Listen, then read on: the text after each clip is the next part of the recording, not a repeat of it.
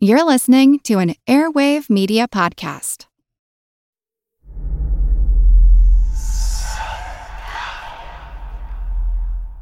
Hey y'all, spooky season is here.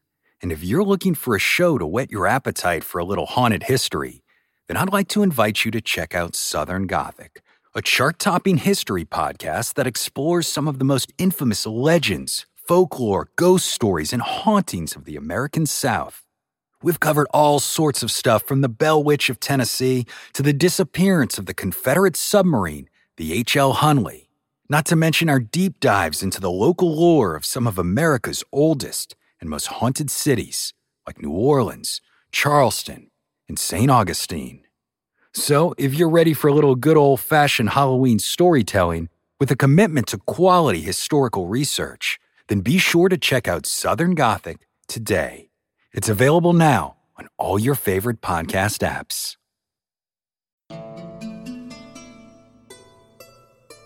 In April of 2019, I was in San Marcos, Texas for an academic conference called Of Gods and Monsters. As with many conferences, some of the most interesting interactions took place between sessions and over meals and drinks. I need to thank Joe Laycock and Natasha Mickles for the work they did to organize this event. You'll be hearing more about this conference in the future because I think several new episodes are going to come out of it. Over lunch one day, I was discussing the problem of language around monsters with some of the attendees. There is, it seems, a problem where Western English speakers like to slap their own labels on other cultures' monsters. As an example, I mentioned dragons. How could the word dragon really apply to all the different kinds of dragons in Europe, Asia, and the Middle East? Some have wings, and some have multiple heads, and some are seen as evil, and some are seen as good. How could they all be the same creature? How could they all deserve the moniker of dragon? So, Eric Mortensen was walking by, and he overheard my lament, and he politely leaned into our conversation, and he laid down the Gospel of Dragons in about 3 minutes in more depth than I'd ever heard before. So I immediately asked him to come visit us on Monster Talk and to share his knowledge with us. And what follows is a wide-ranging interview that covers dragons, but also dips into Tibetan fairy lore and the Yeti. And we'll definitely be having Eric back with us to discuss those topics as well. But for today we're talking dragons.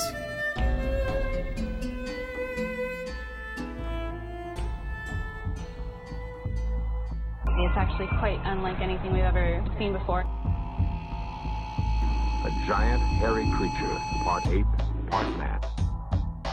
In Loch Ness, a 24-mile-long bottomless lake in the Highlands of Scotland. It's a creature known as the Loch Ness Monster.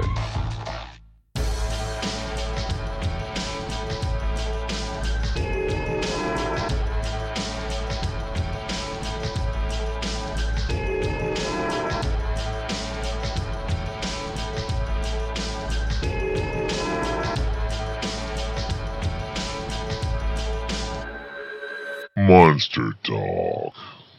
Welcome to Monster Talk, the science show about monsters. I'm Blake Smith. And I'm Karen Stolzno. I met Eric at the Gods and Monsters conference, and he gave this really fascinating talk on Yeti. And so I was already kind of contemplating having him on to talk about Yeti with us a little bit, because from a cryptozoology perspective, Eric, we mostly hear about people seeing them, but almost always it's Westerners going to look for them, not so much native lore. Do you want to introduce yourself before we get started? Sure, I'm happy to. So my name's Eric Mortensen, and I am an associate professor of religious studies at Guilford College in North Carolina, where I teach several different sort of angles of religious studies. I teach Asian religions in general, East Asian religions mostly. So I mostly teach about Buddhism, but I also have courses on such things as Taoism and shamanism. And I also teach comparative religious theory. So I teach relatively phenomenological courses on things like dreams and religion, animals and religion, the problem of evil and monsters in religion, and things like this as well. I also do a lot of coursework, team taught with some science professors, on concepts of the relationship between religion, magic, and science. Oh, wow. Well, so I grew up in Massachusetts. I've lived a lot of my life in China, Tibet, India, and I've been in North Carolina for about 15 years teaching college. Yeah, Eric, so we're interested to find out a bit more about how you got into Tibetan religious studies in the first place. It's a good question. Well, interesting and probably, nicely related to one of the things we'll be talking about today. When I was an undergraduate college student at Carleton College, I had this magical professor. His name was Qiguang Zhao Qiguang, and he wrote a wonderful book called A Study of Dragons, East and West. And it's nothing that he ever the book was not something he ever taught me in a class, but when I learned that he had written this book and I read this book, it opened me to the idea that one can do such things. One can academically study things that one thinks are cool. And that there are good methodologies to this. There are schools of thought and folkloristics and all kinds of things like this, and that we can delve deeper and deeper and deeper. Meanwhile, I had been studying Chinese with him, and I went and studied abroad in China and fell in love with China. And it was through my time in China that I learned more about Tibet. I eventually came back to the U.S. and started learning and studying more about Tibet, and then went to do basically a PhD in Tibetan and Himalayan religions inside of the Department of Inner Asian and Altaic Studies at Harvard University. So I was basically working on sort of Sanskrit, Mongolian, Tibetan, Chinese mythology, folklore, history, linguistics, anthropology. It was very much an area studies, interdisciplinary kind of program. And it enabled me to go and spend a lot more time in Tibet. So my research topics shifted from Tibetan children's games played with bones to the language of ravens and raven augury and raven divination manuscripts, which is what I wrote my dissertation on. And now recently I've been studying folklore surrounding monsters and monster stories and invisible villages and things like this in southeastern Tibet. So it's been a long path. I mean, I'm interested in a lot more things than that, but those are the sort of my research path in a certain kind of way.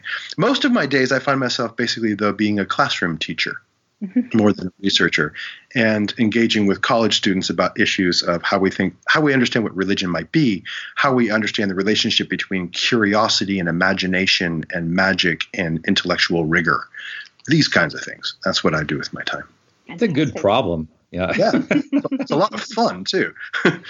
Yeah, isn't it fun when you get to find a way to intellectually exercise your curiosity in another way? I mean, to consume media, right? You get paid for it is even better. It's quite a privilege. Yeah, it really is. I something like the fact that we're having this discussion right now makes me feel like the luckiest guy in the world. I just, I really love talking about monsters.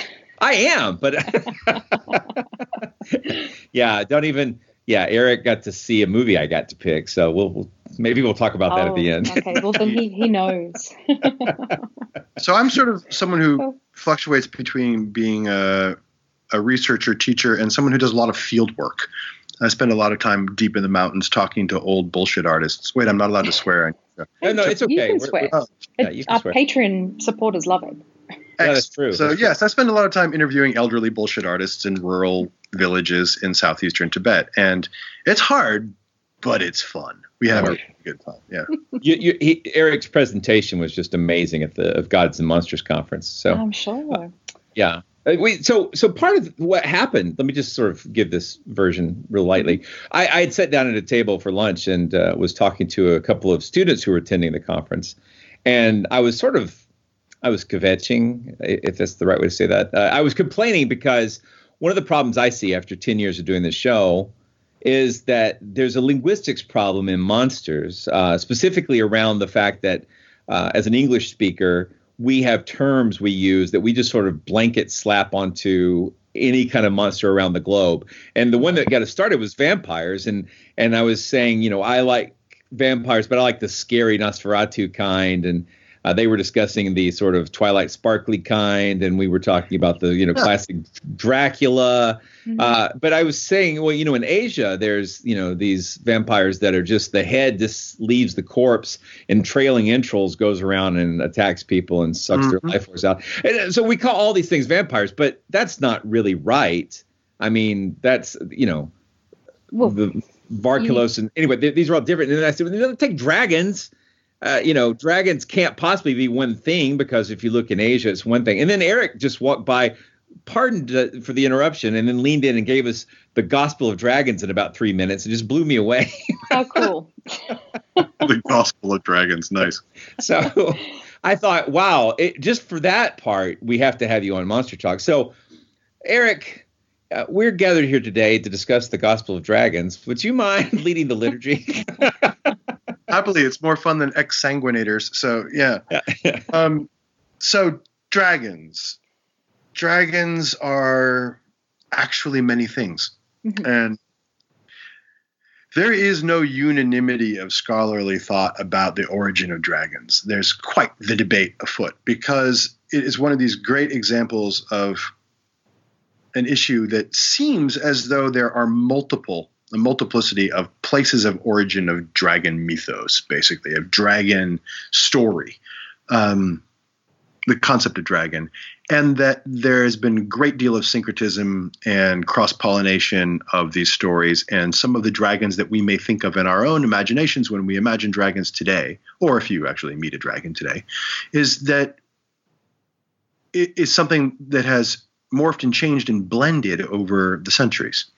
So the debate is whether or not there is a single proto-origin story or source for the concept of dragons, or a multiplicity of them. I'm in the school that says there's a multiplicity of them.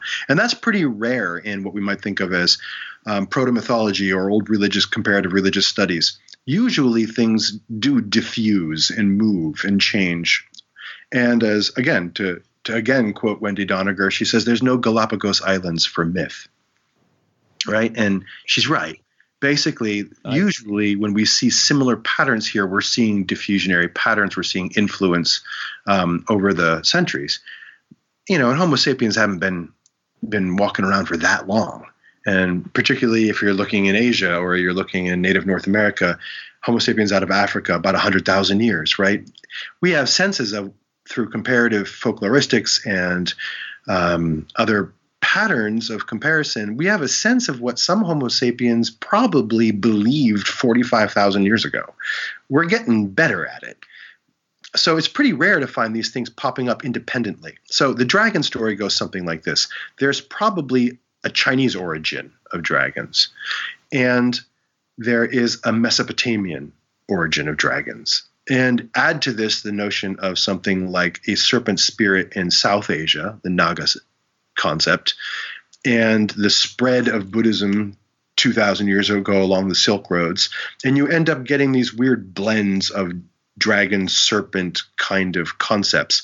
You add this to Abrahamic religion later on, add to it also influences from Greek and Egyptian mythos, and you end up with what we think of as the European dragon in the High Middle Ages, with 4 legs and wings and virgin stealing and fire-breathing stuff, which is very far afield from its origins in Mesopotamia and China and India. Are you with me? Yes. Absolutely. Okay. Although, can we redefine syncretism? We've when Joe Laycock was on, he defined it, and we talked about hybridization and syncretism. But could you just sort of go over that again, because we are always picking up new listeners, and they may not have a good idea of what I'm using the term really broadly to mean when things blend. Mm-hmm. Yeah. So, I mean, there's lots of classic examples that we might think of closer to home in the States. Think about like the role of voodoo or something, maybe with Catholicism Yeah, I was thinking more like something like a Christmas tree. I mean, you're not going to find the Christmas tree in the Bible, right? So when you start moving the Christ story to the winter solstice and the idea of death and rebirth and renewal and things like this, and it matches with the cultural traditions of people who were celebrating in northern realms, things like keeping a light on all night long on the longest night of the year. And this notion of decorating with boughs of pine trees and things like this, you end up with a blending, a syncretism of sorts of religious worldviews, of religious traditions and stories, so that when religions spread and cultural ideas, whatever religion might be, whenever these stories and rituals spread, they tend to take on local manifestations in ways that are involved with issues of power and hegemony and things like this. And sometimes there's more dominant traditions than others. But when Buddhism spreads, for example, into China, it's going to mix with local religious traditions and Taoism, things like this. When it spreads to Japan, it's going to mix with Shinto, and you're going to get the Shinto kami being understood as bodhisattvas from Buddhism and things like this. These are examples of syncretism. So it has to do with basically when there's contact between these worldviews, and the results are going to be something that doesn't really look exactly like the original two things that encountered each other. Sure. Thank you. And blending, basically. Yeah. And so with dragons appearing in all these disparate cultures, would you say that there are big differences across cultures in the descriptions of these creatures and what they're believed to be? Yeah, I would. For example, in China, or East Asian dragons in general, they tend to be amalgam creatures. There was definitely a sense in early Chinese dragons of them being a combination of different creatures, with the head of a camel, horns of a deer, neck of a snake, the scales of a fish like a carp, wow, with eagle claws and cow ears, things like this. Classical they're amalgam creatures in a certain kind of way. And there's lots of theories as to why that is. But they tended to be also sort of serpentine spirits that were related to rain. And they were like the cuckoo bird, the heralds of spring. The emperor sat on the dragon throne. The emperor was a dragon. And the emperor was responsible for the harvests, and the way the harvest would grow was with rain. So the dragons, which when they speak is thunder. Even in Tibetan, the word drukhe means dragon speech, which is the name of thunder in Tibetan language. So neat. You have the dragons bring the water, bring the rain. The dragons are rivers. They undulate across the countryside in the shape of dragons. And so the emperor is responsible for the well-being of the people in terms of food. So the emperor, the dragon, brings the rain. So there's an auspiciousness to dragons in China. They were not considered to be fire-breathing, scary, devil-like creatures. They're much more related to the emperor and fortune and things like this.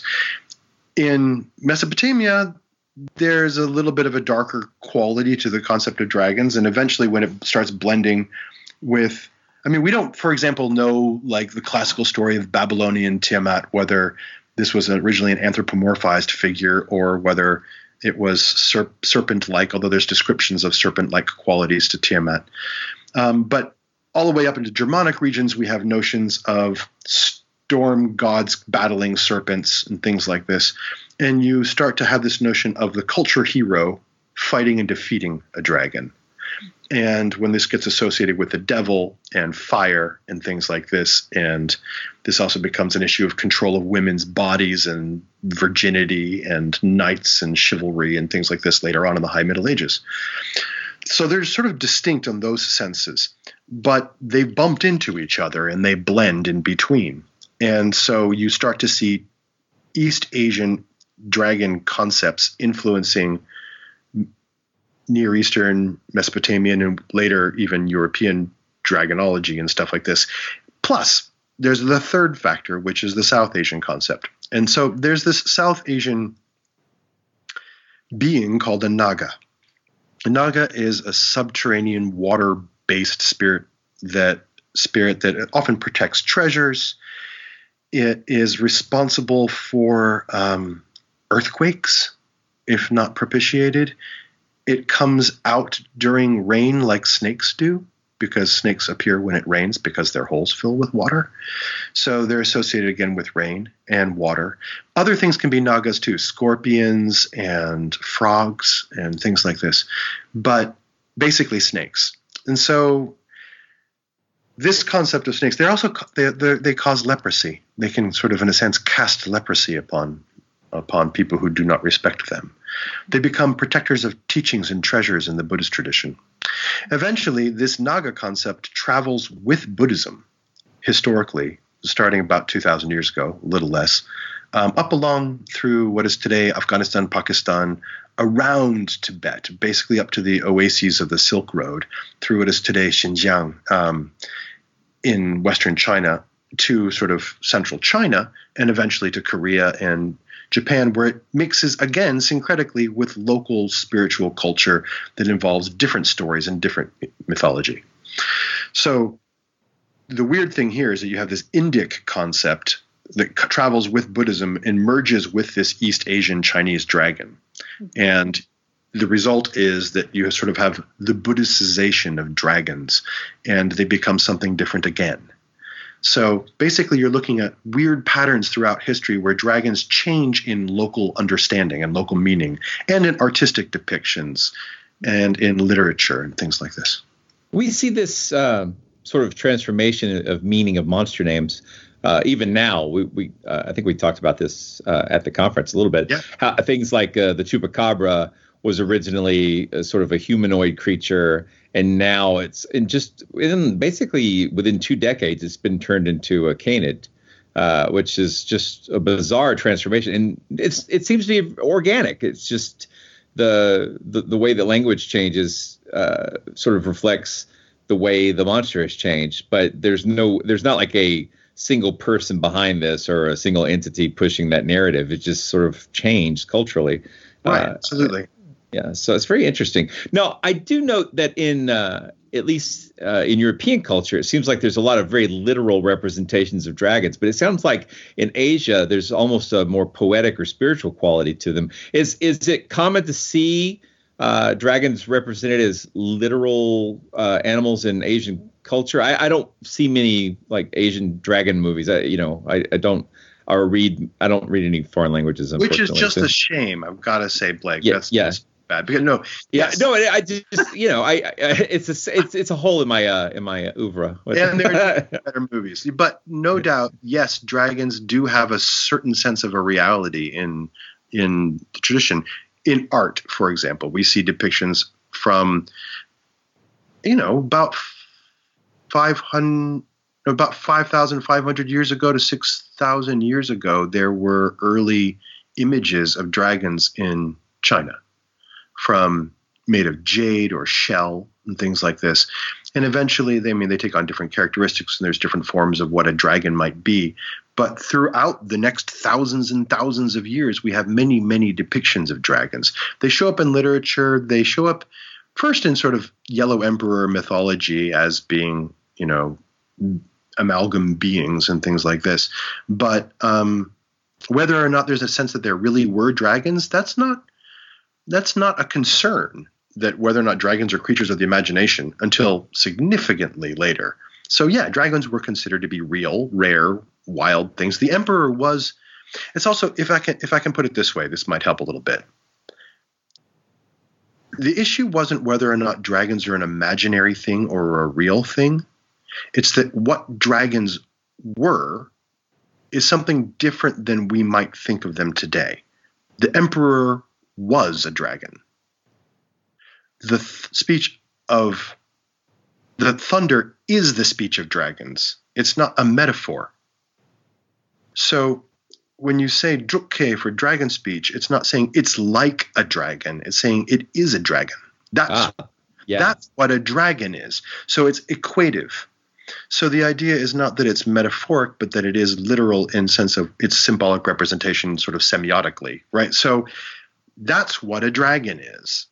It's not that it's the thing that we think of now and, isn't that like it? So have you been in a thunderstorm in the Himalayas? Oh, yeah. What's that sound like?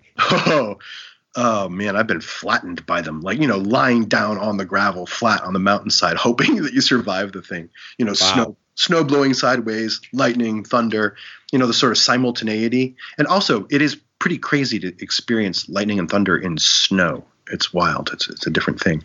Yeah. It's quite something. There are dragons out there. The dragon appears on the flag of Bhutan. The country is called Drukyul, Dragon Country. That's the name of the country of Bhutan. But the dragon shows up on the flag in Wales as well. So it's it's turned into this widespread thing. Celestial flying pearl chasing dragons become important later on in China as well. So there starts to be different types of dragons, and the bestiaries of, throughout Chinese history from the Song Dynasty and stuff like this have different kinds of dragons. So if you go to a Taoist mountain on pilgrimage, you'll eventually come around a corner and there'll be like a spring, and someone has carved on a rock that there used to be a dragon that lived here. So whether or not they were understood to be these autonomous creatures that lived out in the wilds seems to be the case. But then they eventually start to become creatures of the imagination in more modern times as well. Why that is, it's a mystery to me. There's also arguments, of course, that because of dinosaur bones in China, people had thought there once were great big serpent creatures. There's these theories as well. Yeah, that's the Adrian Mayer theory too, I think. Exactly. Yeah, exactly. Eric, you were talking about fire-breathing dragons earlier. You mentioned them a couple of times, and I'm just wondering about that fire-breathing aspect of dragons. Is that a Christian representation somehow, and is the fire-breathing maybe related to the idea of hell? I think so. I don't know. I actually don't know nearly as much about European dragons. That's my understanding, is that when things started to become related to the concepts of evil and that binary and the devil, yes, dragons show up in the Revelation of John. Dragons are associated with sort of the concept of terror and evil and fear. So its relationship, but I don't know exactly where the fire part enters into it. That is a good question. I don't know the answer to it. Oh, sure. Yeah. No worries. You mentioned in Texas that the Silk Road was a key part of this spread of the dragon story. Could you talk a little bit about that and the impact of the Silk Road on the sort of cultural transfer? Sure, happily. The Silk Roads really were a network of trade routes that stretched really all the way from about Korea to Venice, and they branched. So there was not one road, and it wasn't made of silk like one of my students once thought, which I thought was cool. It's stronger and lighter and more colorful than a lot of the other roads. I'm saying out loud because I know some people were envisioning a road made of silk, but they were a series of trade routes, and very, very few people ever went very far on the Silk Road. Usually, you would just go between stop A and stop B, sell your goods, and come back, and people didn't usually use them as like highways. Very rarely did someone like Marco Polo travel all the way from southern Europe to the court of the great Khans. Oh, you've blown my mind already. So it was more of a trickle trade type thing? Very much so. And all things were being traded. So it was not just books that were being translated from oasis to oasis, from language to language to language. So you see Buddhism being translated often 3 or 4 times before it reaches Chinese language. And changes every time, by the way. So not only do you see things like this happening, but you also see technologies moving, philosophical concepts moving. And during certain periods of think about like the concept of Pax Mongolica, which would be sort of like Pax Romana. Once the Mongol Empire conquered the largest land empire in the history of the world, there was basically this wonderful time of freedom of trade, right? And you also had, freedom of religion by diktat of the emperor under the Khans. So you had this rich, wonderful, exciting world from Arabia to Persia all the way up into sort of across Central Asia into East Asia. And people spreading ideas and technologies and objects and books and things like this. Of course, there were then sub-trade routes down to South Asia and eventually maritime routes with spice trading and massive amounts of the spreading of Islam and things like this. So you see a huge network that had been going on for literally thousands of years with sort of more acute periods more recently, maybe in the last 2,000 years. And a lot of ideas spread, including concepts like monotheism, concepts like dragons.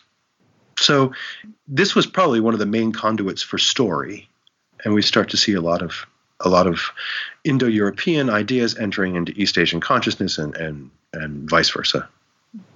But the other key thing to point out here is it's not that there was sort of this binary world of the Middle Eastern European world and East Asia.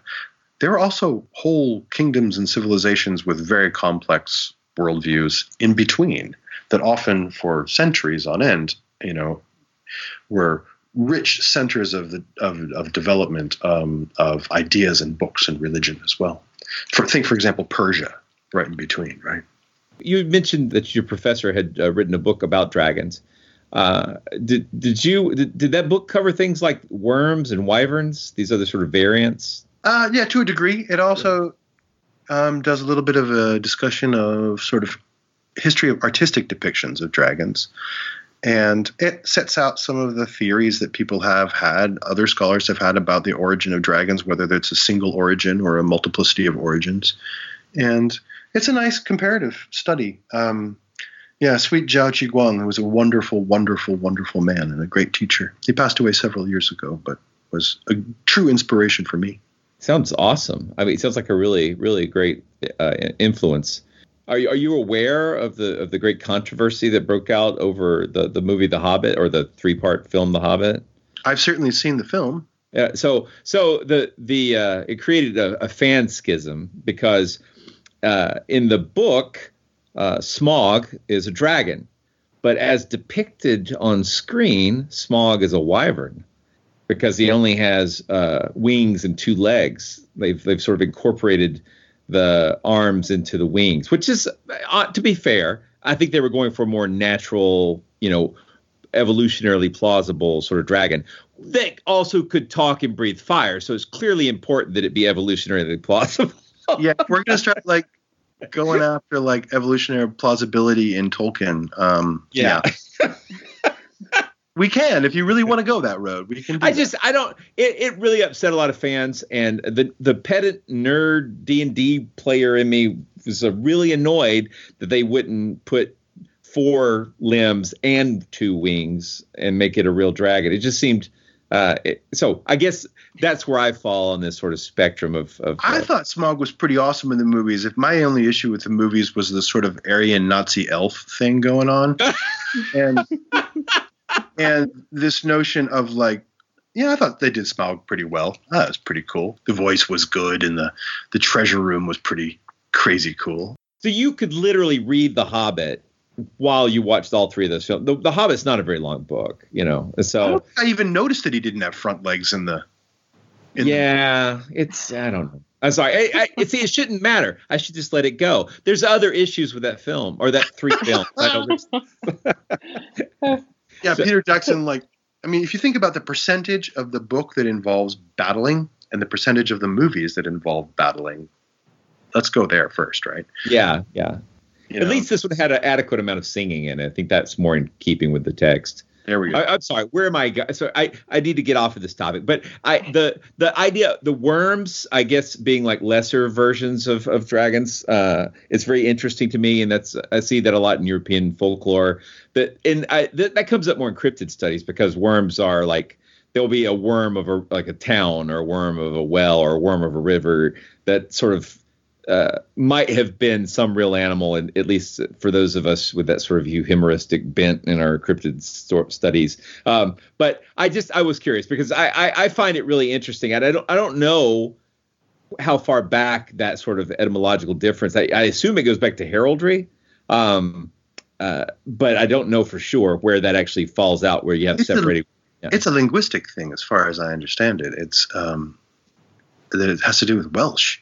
But I may be wrong. I'm not the linguist, but you have different. Check out the Oxford English Dictionary. They've got you have different etymology.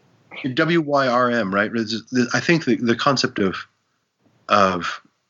Dracos, dragon, coming from the classical world versus very local names in the British Isles. You're going to just get several words to start talking about things that become related as concepts, and therefore they're going to be differentiated, like a taxonomy of the difference between a hydra versus a dragon. A lot of this also comes from, and this I think needs to be said, it comes from Dungeons and Dragons. Yes, it does need to be said. Yeah, and I think it's really important that we understand that the modern view that we have is a blend of Tolkien and D&D, right?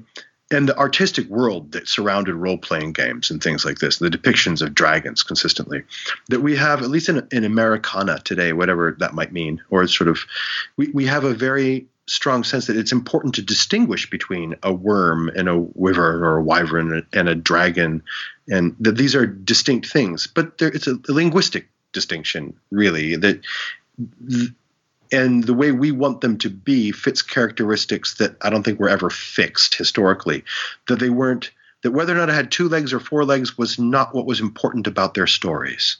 It was their treasure chart and their hit points. So. It was about what they did and what they represented. Exactly. Yeah. Whether they were the local landscape or they created the local landscape or they were an explandum for why that cave is a dangerous place to go, or those cliffs, or why it was that, where the treasures must be, and that sense of wonder and things like this. I don't think it had anything to do with whether or not they had 2 legs or 4 legs or a stinger at the end of their tail, right? Right. These are things that we've added on and made more important than the stories made them. Hello, I'm Paul Giamatti. And I'm Stephen Asma. Each week on Chinwag, we dig into the weird topics you wonder about, that you care about. The stuff none of us are totally sure of, like the Bermuda Triangle, Mothman, consciousness, philosophy, UFOs, ghosts, or, say, Bigfoot. So who's to say that there's not alien species that are Sasquatch? Like I've seen a ghost, and I would hear something walking and breathing. Maybe every path is right. I will accept as a premise that every path is right. That is a face on Mars. Eyes, nose. It kind of looked like Wilson, the volleyball. Some people enjoy the waves or whatever crashing, and I enjoy listening to a quantum physics audiobook. I do think there are many things in the world that we just don't understand and probably won't understand. That's our whole show. So join us every Wednesday on all major podcast platforms and find us on Instagram, TikTok, and Twitter at ChinwagPod and Wagon. Everybody shush! William Shatner has something to say. Cat and Jethro, box of oddities. What do you do when the woman you love dies?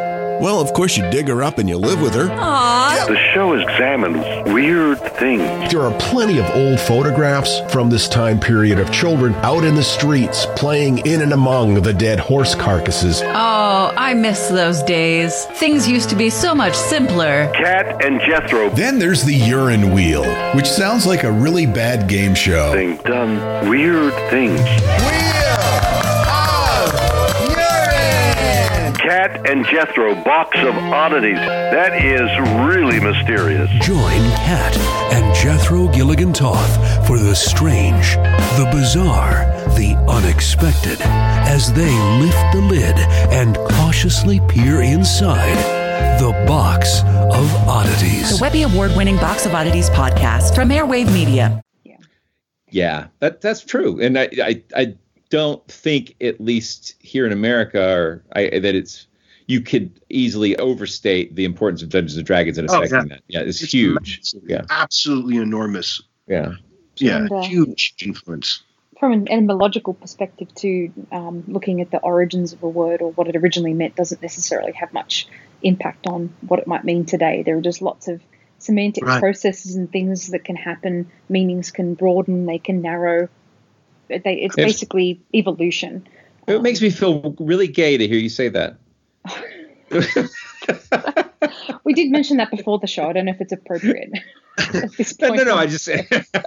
I hear you. One of the cool things when we think back about what dragons might have used to have meant, right? One of the things that seems to be the pattern that connects them has to do with the serpent. And I think that's key. There's an anthropologist named David Jones who basically attributes the concept, the sort of universality of the concept of dragons, which, by the way, I don't think is universal. It may be ubiquitous and widespread, but it's not a universal category. There are a few universal categories in sort of human religiosity, however you define religion, but ritual, perhaps sacrifice, perhaps dream interpretation, these seem to be pretty universal. Dragons are not universal. They are widespread. But David Jones thinks that a lot of it comes from this sort of evolutionary anthropos notion of a hardwired fear of snakes, which has some scientific credence to it, right? I mean, Homo sapiens are frightened of snakes. And that probably comes from very old evolutionary development of certain instinctual aspects that are perhaps encoded at this point. So it could be that there are some really deep relationships between that which is considered the monstrous other thing about which we are afraid and the relationship between the construct of dragon. The only really strong counter to that I can think of is that the dragon in ancient China was not considered wicked. And I think that's the key to sort of discounting, putting too much emphasis on David Jones's theory. Because they're not really a wicked creatures. There are certainly dangerous dragons in Chinese stories, for sure. They definitely can eat people. But in general, they mean fortune. They mean good luck. They are wonderful creatures. I mean, the dragon dance, where you see the long undulating dragon dance at New Year or Spring Festival, things like this. This is symbolic of probably historically bringing good weather and good harvests. It was not about here comes the monster. That's not what it was. Right. It was not this terrifying figure all the time. Well, and also the chimerical qualities of it, that it's got all these other animals built into it, also sort of implies it's somewhat distinct from that sort of serpent core. Yeah. Yeah. Yeah, but it does undulate. I mean, it is wormy. It's got a wormy body, right? There's something about dragons for sure. The other big question becomes flight, right? Why do some dragons fly and others do not? And there's all kinds of possible theories about that. Some of the early dragon depictions in Mesopotamian areas, there were winged creatures that were part eagle or, sort of, in a sense, griffin-esque. Although griffins really come from the Altai Mountains in Mongolia. But anyway, in China, the celestial dragons don't have wings most of the time. They fly, but they are storms. So they're in the sky. But they don't fly with wings. They fly with magic, basically. Oh, you just remind me again. We really do need to pester Adrienne Mayer to get on the show. She's got a new book on robots in ancient literature and lore and myth as well. So she's I think, I don't know if that was original to her, but talking about the griffins and tying that into ceratopsid bones, fossils, that sort of thing is nice. Really, it's really interesting stuff. So I know there's been some pushback from some paleontologists, but it certainly, to me as a layman, it sounds very plausible. and the hero veneration of fossil bones seems absolutely plausible and explanatory for a lot of these sort of giants in, say, Greek myths, for example. So it's really interesting stuff. So she owes us an interview. I'm shaking my fist at it. Sounds good. Yeah. Well, speaking about that, Eric, we've heard that some supposed dragon bones, which are found in Chinese markets, are actually fossils. Have you ever run into that at all? Personally, no, but I've heard about it. There's a sense that, that some of,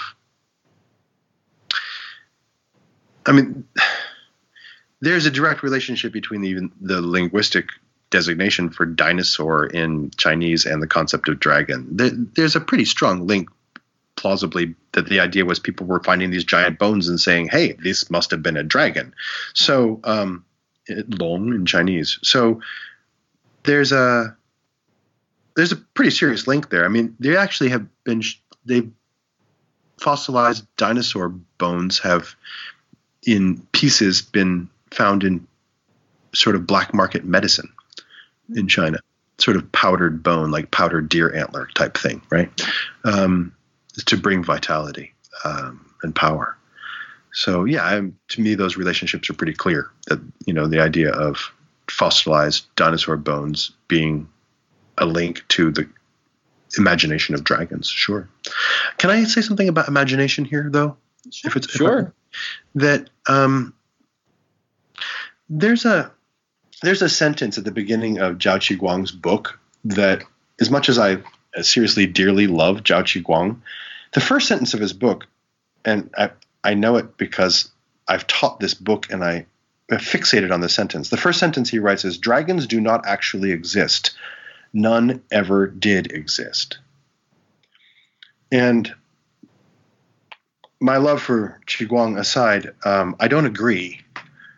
And it's not that I think that dragons, as we might imagine them, were physical creatures around or are physical creatures around. For that, I am agnostic. I don't know. Maybe there are, maybe there aren't. But for me, what matters is that the idea that what is imaginary isn't real is problematic.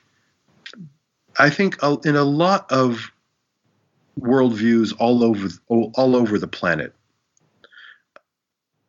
the concept of what is real and what is legendary and what is mythological, what is imagined, what is fantasy, what is fantastic, are weird concepts that we might, as English-speaking colonial Euro-American anthropology types, implant upon other peoples in terms of framing categories of understanding upon them. Religion itself is a product of the colonial imaginary to a large degree as a concept. What it is that many, many, many, many, many peoples of the world do in terms of creating their realities and dreaming their worlds and storytelling into existence their fears, those are real. Again, they're not metaphors. So dragon speech is dragons. So to say that dragons are imaginary is to discount that that's what a dragon is in that language. Right. And so I take issue with that concept that dragons have never existed, or that local truth claims are not as possibly true in that constructed worldview modality than any truth claim we make in ours. So they exist as a concept. Well, we talked about this at the conference a little bit too in my talk about the fact that Karen and I both come from this background of scientific skepticism, and a lot of that is tied into testing material reality. But aside from the question of whether things are physically real, things can definitely be culturally real, and it kind of doesn't matter in some respects for the person who's the experiencer. That's why I talked about experiencing monsters versus literally seeing them. People who have had, deep and powerful encounters with Bigfoot,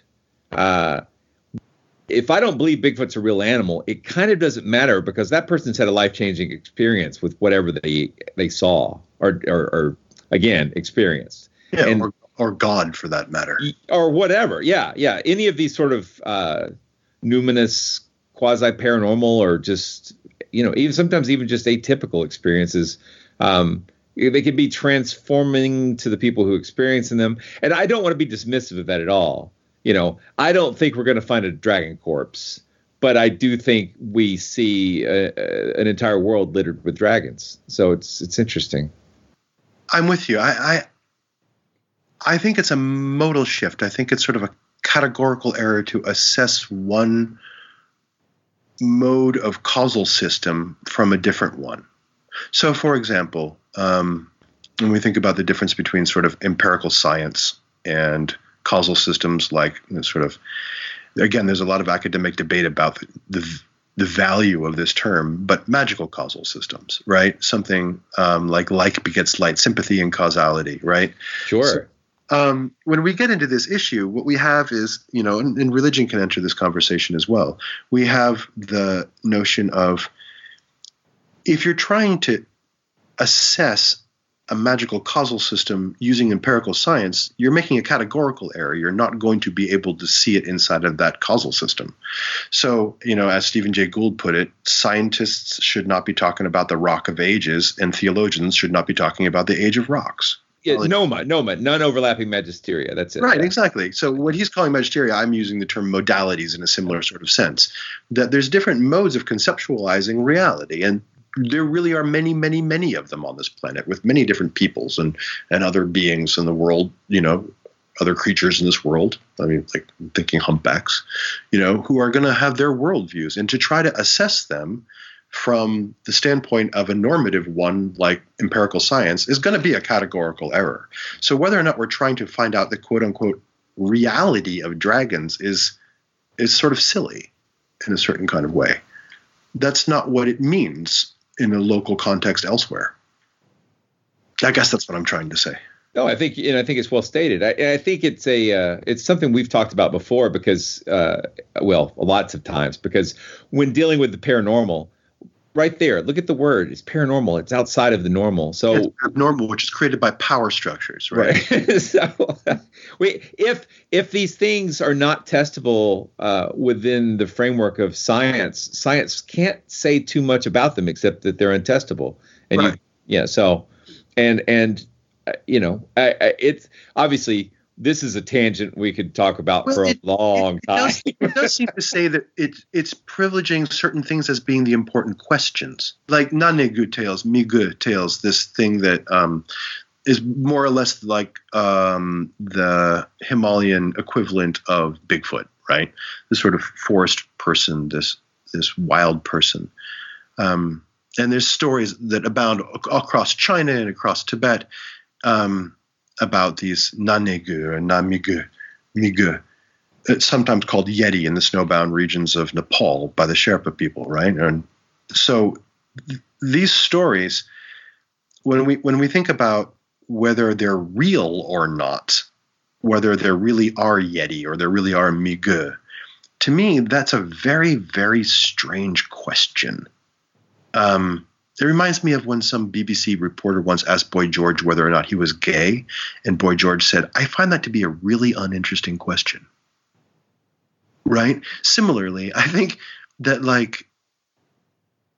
it's sort of like someone from a certain power dynamic asking a question about something, its reality, according to what they think is important, rather than listening to what the stories themselves are telling you is important about the Migu. So rather than wondering whether or not they're real, let's look deeply at what the story is saying, not just its social function, but other kind of content stuff about ontology and epistemology and about like our sense of identity and cultural landscape and things like this. What are the stories containing? And those are not questions about whether or not the creature exists. That's an etic, outsider's kind of etic worldview being imposed upon the stories by us with a totally different hermeneutic, a different lens, a different cultural way of sort of categorizing what we think is important about them. So I don't think it's important to ask whether or not the Migu are real. That's not what the stories are saying is important. Similarly, I think the idea about dragons and their reality might not be the right question to ask about dragons. I don't think there are a lot of people asking whether or not dragons are real anymore. But if they are, I don't think it's particularly the right question to ask.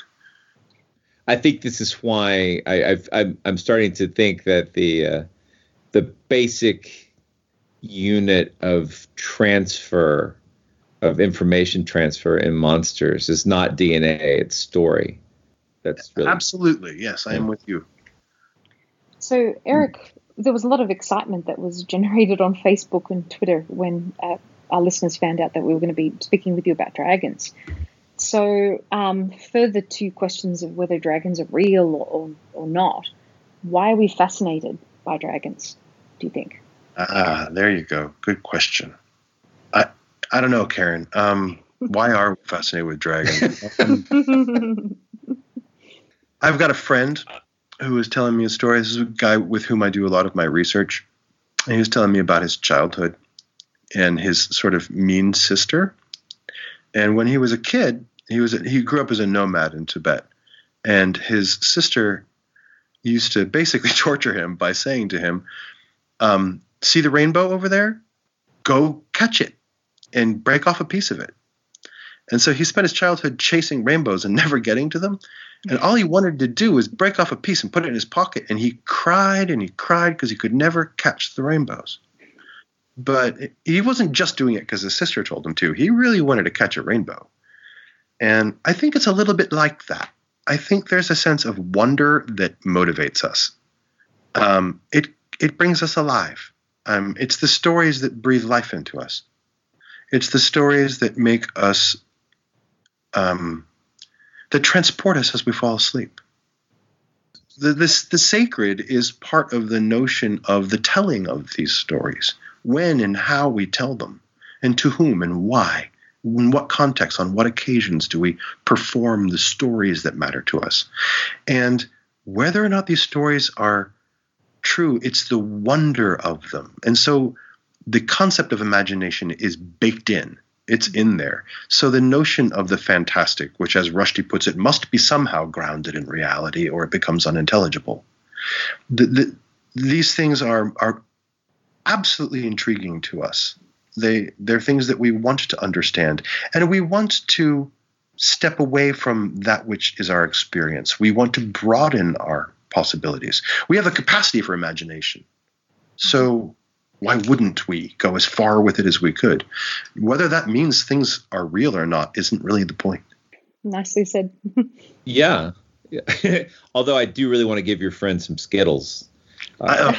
Taste the rainbow. Taste the rainbow. I know. You can't catch it. It's such a heartbreaking story. I don't know. It is. It is. I can visualize it. I can just watch him running, crying up this hill, just trying. All he wants is a little piece, right? You know, he doesn't want the whole thing. It's not very greedy. It's just that he wants to break off a piece. Well, I where I am in my materialistic, rational world, I've never lost track of the fact that I have a deep and abiding love for these things, these monsters, these stories, the way they affect us. And I'm so fascinated, but I've also stepped back from that sort of direct experience. And I'm really interested in the way these stories spread.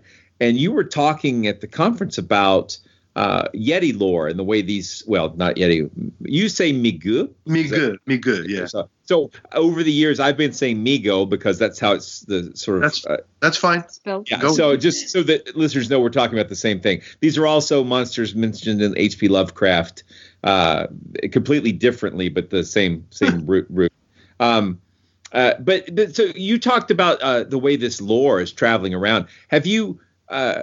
You've been tracking these stories through different villages. Have you developed any theories about the patterns about this, or like how do you are you looking at this from a date perspective, or no, certainly not a dating perspective. Yeah.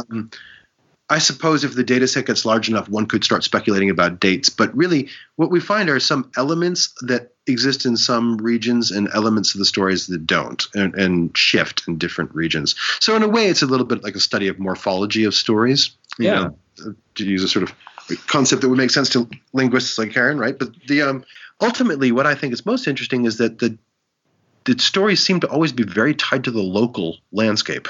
And so you can be hanging out with a storyteller who tells you about a Migu tale or about a very specific subcategory of Migu tale. Like there's a story about a creature called the Cherchon de Dieu, which is like a wild person, sort of like a Bigfootish type creature, but it has really long arms and wings, and it can fly, and it's super dangerous, and it would take whole people and horses and things like this. And eventually it's outsmarted by a 10-year-old boy who puts gunpowder into a cow horn, and the creature flies down the Cherchon de Dieu, and it picks up the horn and flies back to its craggy nest in the mountains, and it explodes. And you can see, if you look up over your left shoulder, the jagged mountain peak there, and it explains why that it's a jagged mountain peak, because it blew up years ago when the boy killed the Cherchon de Dieu. And then you can go 4 valleys away and someone will tell you the same story, and they'll point to their mountain and say that mountain blew up when the Cherchon de Dieu exploded. So it's owned locally differently by many different people. And this becomes quite interesting because they say there was only one Cherchon de Dieu, and that's where it died. And someone will say the same thing further away. And this is true for Migu tales as well. They talk about the invisible villages where the Migu live, and the people are refugees from these invisible villages in which you cannot live because the Migu invert all the things you try to do in your farming traditions and things like this. So you have to flee, basically, and down into the more settled communities down by the river. And people will say, come walk with me, and I'll show you the ruins of that village where people used to live. But it became visible through the transgressions of the Migu. So you walk up there and you see the ruins of the village, and it has a name. And then elsewhere, you'll hear variants of the same story that are all tied to that local landscape. So regardless of where that story is happening, it becomes a way that local landscape can be described in ways that are intelligibly similar across different Tibetan valleys. So if Tibetans meet each other from village A and village C, both of them far afield, they can tell that story and they both understand it because it talks about both of their homes. So in a certain kind of way, it is like a glue in a larger concept of anyone who knows this story and it's shared in their cultural compendium of folk knowledge, therefore share identity markers. It's part of who we are as Tibetans when they'll share that story, right? So it's the us and identity versus that which is not us, that which is beyond us, the monstrous other, the creature that lives just outside of our villages, in the invisible village above the tree line where you don't go. So not only does it sort of distinguish us versus the other and the them, but it also links us when we don't live in the same place. It does both of those simultaneously. Very interesting. How are you visualizing this information? Are you doing like maps where you're seeing story overlap, or like how are you dealing with this academically, this data? Yes, I'm doing that. I'm looking at several different aspects of it, the content, but I'm also very much looking at how and when these stories are told and in what contexts. And storytelling becomes this very messy, complex thing with lots of people involved. And to me, that's what's really interesting, is the performance of the story itself. You know, who are the storytellers and how are they getting their information? And if it's told in a group setting, who's contributing to the storytelling? It's not just one voice. This kind of murky, messy stuff is what I'm looking at too, and its relationship to the local landscape. So yeah, I'm sort of looking at the whole big picture. Cool. Yeah, I mean, I don't want to draw too many huge conclusions about it. There are patterns, but I'm also looking at a very specific region, and these stories are told far, far from where I'm looking. I cannot do a comprehensive study of it. It's too huge a tradition. It's too widespread for me to collect data from the entirety of the world that tells these tales. So what I'm doing is focusing on one specific area of maybe about 100 miles by 100 miles. That region, and looking at the stories in depth in that one specific area. Still a big area.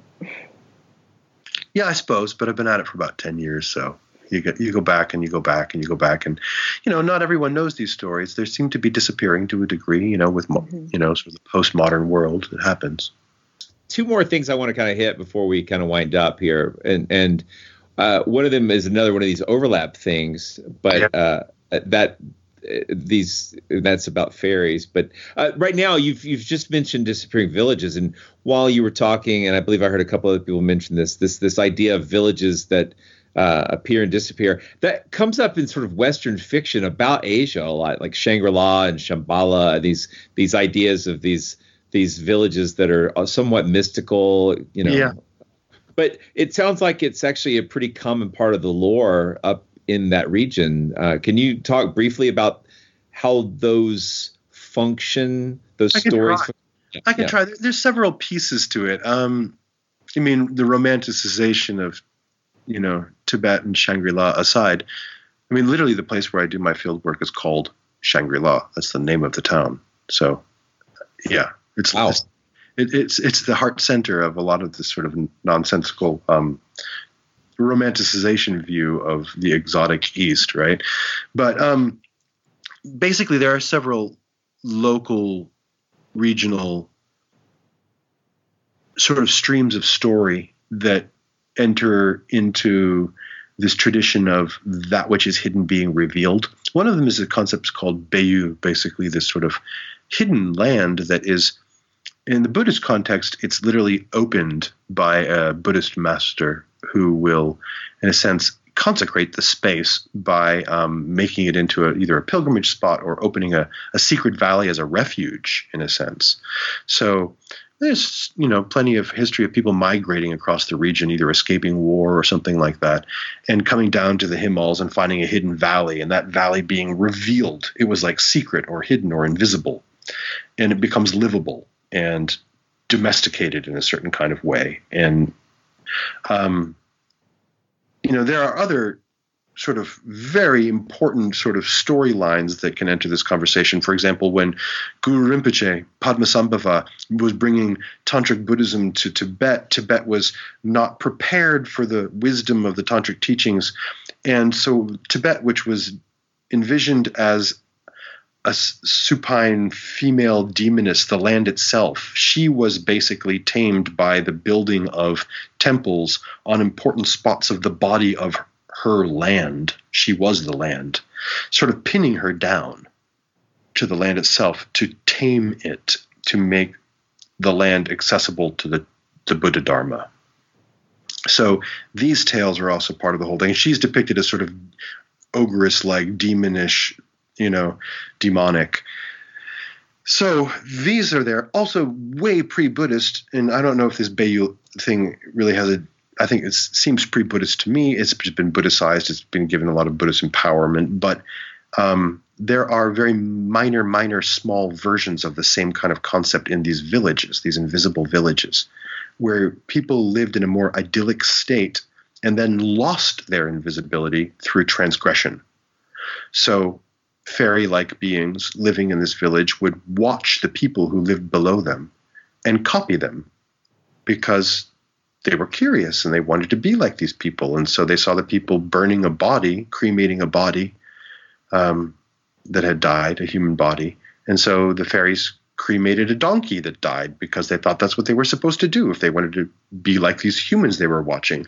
But of course, cremating a donkey was sort of, in a sense, not what you were supposed to do. It was transgressive, and it broke the spell, and their village became visible, at which point they were sort of forced to mingle with the people. And the people who live in the village below now point up at the ruins above and say, that's where our ancestors used to live, and now I have fairy blood because our people mixed several generations ago.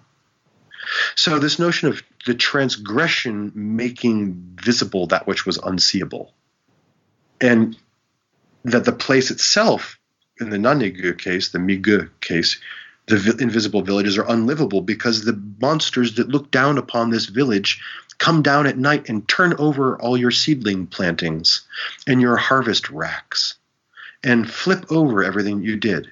They invert. So it's the almost human that wants to be human, becoming visible through transgression and making your life in their world uninhabitable because they copy and flip upside down that which is you. So there's all kinds of things wrapped up, of course, in this, in the notions of identity and the notion of proper ways of being. And they're also funny stories. So they're fun to tell and they're fun to hear, and they help us to sort of understand our landscape, and they help us to understand, I don't know, all sorts of things.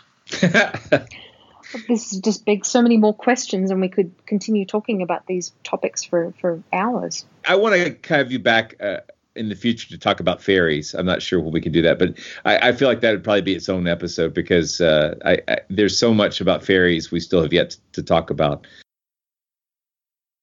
Let's take a minute, though, and let you talk about your school where you teach. Guilford College, yeah. Guilford is a fantastic place. It's basically this gem. It's a small Quaker liberal arts college in Greensboro, North Carolina. And it is a place that is really, it's special. It's different in ways that I have come in the 15 years I've been teaching there to just truly appreciate and enjoy. It's a place where we know our students and we care a lot about our students' education. And that's true of teachers everywhere. But at Guilford, there's something about the small classroom dynamic and the attention to community where we know our students well enough that we can take them from strength to their next strength. We're able to design innovative interdisciplinary courses that are about engaged learning and social change and ethics of bringing what we're learning in the classroom into our communities in ways that are not arrogant. I think I was telling you, Blake, earlier that one of the things I like about Guilford is that we measure success of our students in ways that are based on criteria different than other places do it. We're not interested in measuring success on whether or not our students become powerful, influential, or rich, right? We care that our students are people who are ethically engaged change makers, that they are intellectually curious and rigorous and full of wonder, that they are kind and are loved by their friends and love their friends. In a sense, we're interested in what I think are sort of the more important aspects of what it means to be a good person. And, and we do this without preaching at people, but really sort of helping to foster people figuring out who they are and celebrating that through good, rigorous, hard learning and community-based, community-engaged interdisciplinary education. I feel like I just got an academic hug. That was You're welcome to come to Guilford College anytime. Come with me. Right, I think these things would resonate a lot with our listeners as being very important. For real. Yeah, it sounds wonderful. It's a great place. And your listeners are welcome to reach out to me. You can find me through Guilford College in the Department of Religious Studies. I also run the International Studies program and lead a lot of study abroad programs to places like Tibet and to Kyoto and to Anik Castle, where they filmed the Harry Potter Hogwarts series. I'm bringing a bunch of students there in August for a course on the mechanisms of magic and medicine. And there's lots of worms in the countryside there. That's right. So, yeah. Sounds like another show. Yeah. So we've just got one final question, Eric, that we like to ask all of our guests, and that is, what's your favorite monster? That's a really unfair question to ask somebody. Oh my goodness. So many choices. We know it's a difficult question. I think my favorite monster is your classical European fae fairy. Ooh, okay. And why? Because they seem so wonderful and so enchanting and so exciting and beautiful, but they're really dangerous. Mm-hmm. And you get too close and all kinds of things that are not just trickster, but kind of like odious, can happen. You can dance with them all night long and come home and find 100 years have gone by and everyone you loved has grown old and died. In that sense, they're just like World of Warcraft. So fairies are not to be disrespected. It's the beautiful magic of the natural world, but there's something that you don't want to get too close. Yeah, we call them the good folk, right? So yeah, you think you want the fair folk. You think you want to find them, but do you really? It's like maybe like dragons, right? Yeah. Well, Eric, I just am so happy you were able to make time for us, and this was wonderful. Thank you very much. You're very knowledgeable. Well, I'm incredibly honored to have been invited. Thank you so much. We'll definitely have you back. Absolutely, yeah. So we like to break it up a little bit, so you can take a break, but we will. I will come a pestering. Come find me if you want to, anytime. I really, really appreciate it. Thank you so much. Monster Talk. You've been listening to Monster Talk, the science show about monsters. I'm Blake Smith. And I'm Karen Stolzno. You just heard an interview with Eric Mortensen about dragons. Eric is an associate professor of religious studies and international studies program coordinator at Guilford College in Greensboro, North Carolina. Links to books and information discussed in this episode will be in the show notes at monstertalk.org. Monster Talk is an official podcast of Skeptic Magazine. The views expressed here are those of myself and my guests and don't necessarily reflect the opinions of Skeptic Magazine or the Skeptic Society. We hope you've enjoyed this episode of Monster Talk. Each episode, we strive to bring you the very best in monster-related content with a focus on bringing scientific skepticism into the conversation. If you enjoy Monster Talk, we now have a variety of ways to support the show, all with convenient links at monstertalk.org/support. That's monstertalk.org/support. We have links there to our Patreon page as well as a donation button. Another great way to support the show is to buy books from our Amazon Monster Talk wish list, which directly helps us with our research. We love used books very much, so don't feel compelled to buy new ones, and we love Kindle so we can share our digital libraries with each other. And finally, Without spending any money at all, you can support us by leaving a positive review at iTunes or wherever you get your podcasts. Positive reviews help keep us visible in iTunes, which is a great way to help us find new listeners. And please share our show on your favorite social media platforms. Monster Talk theme music is by Pete Stealing Monkeys. Thanks so much for listening.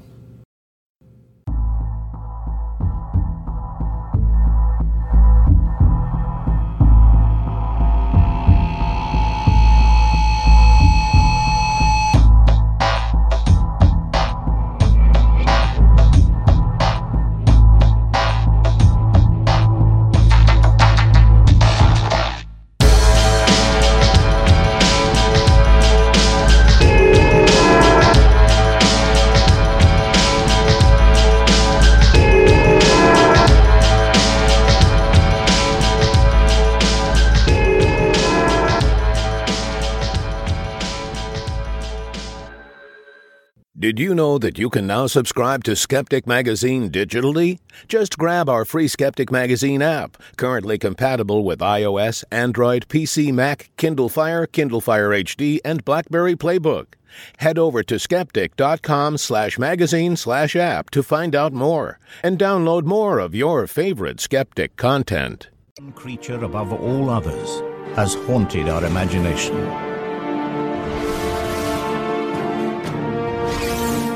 On land and in the air, the dragon has left its mark in the folklore of our ancestors.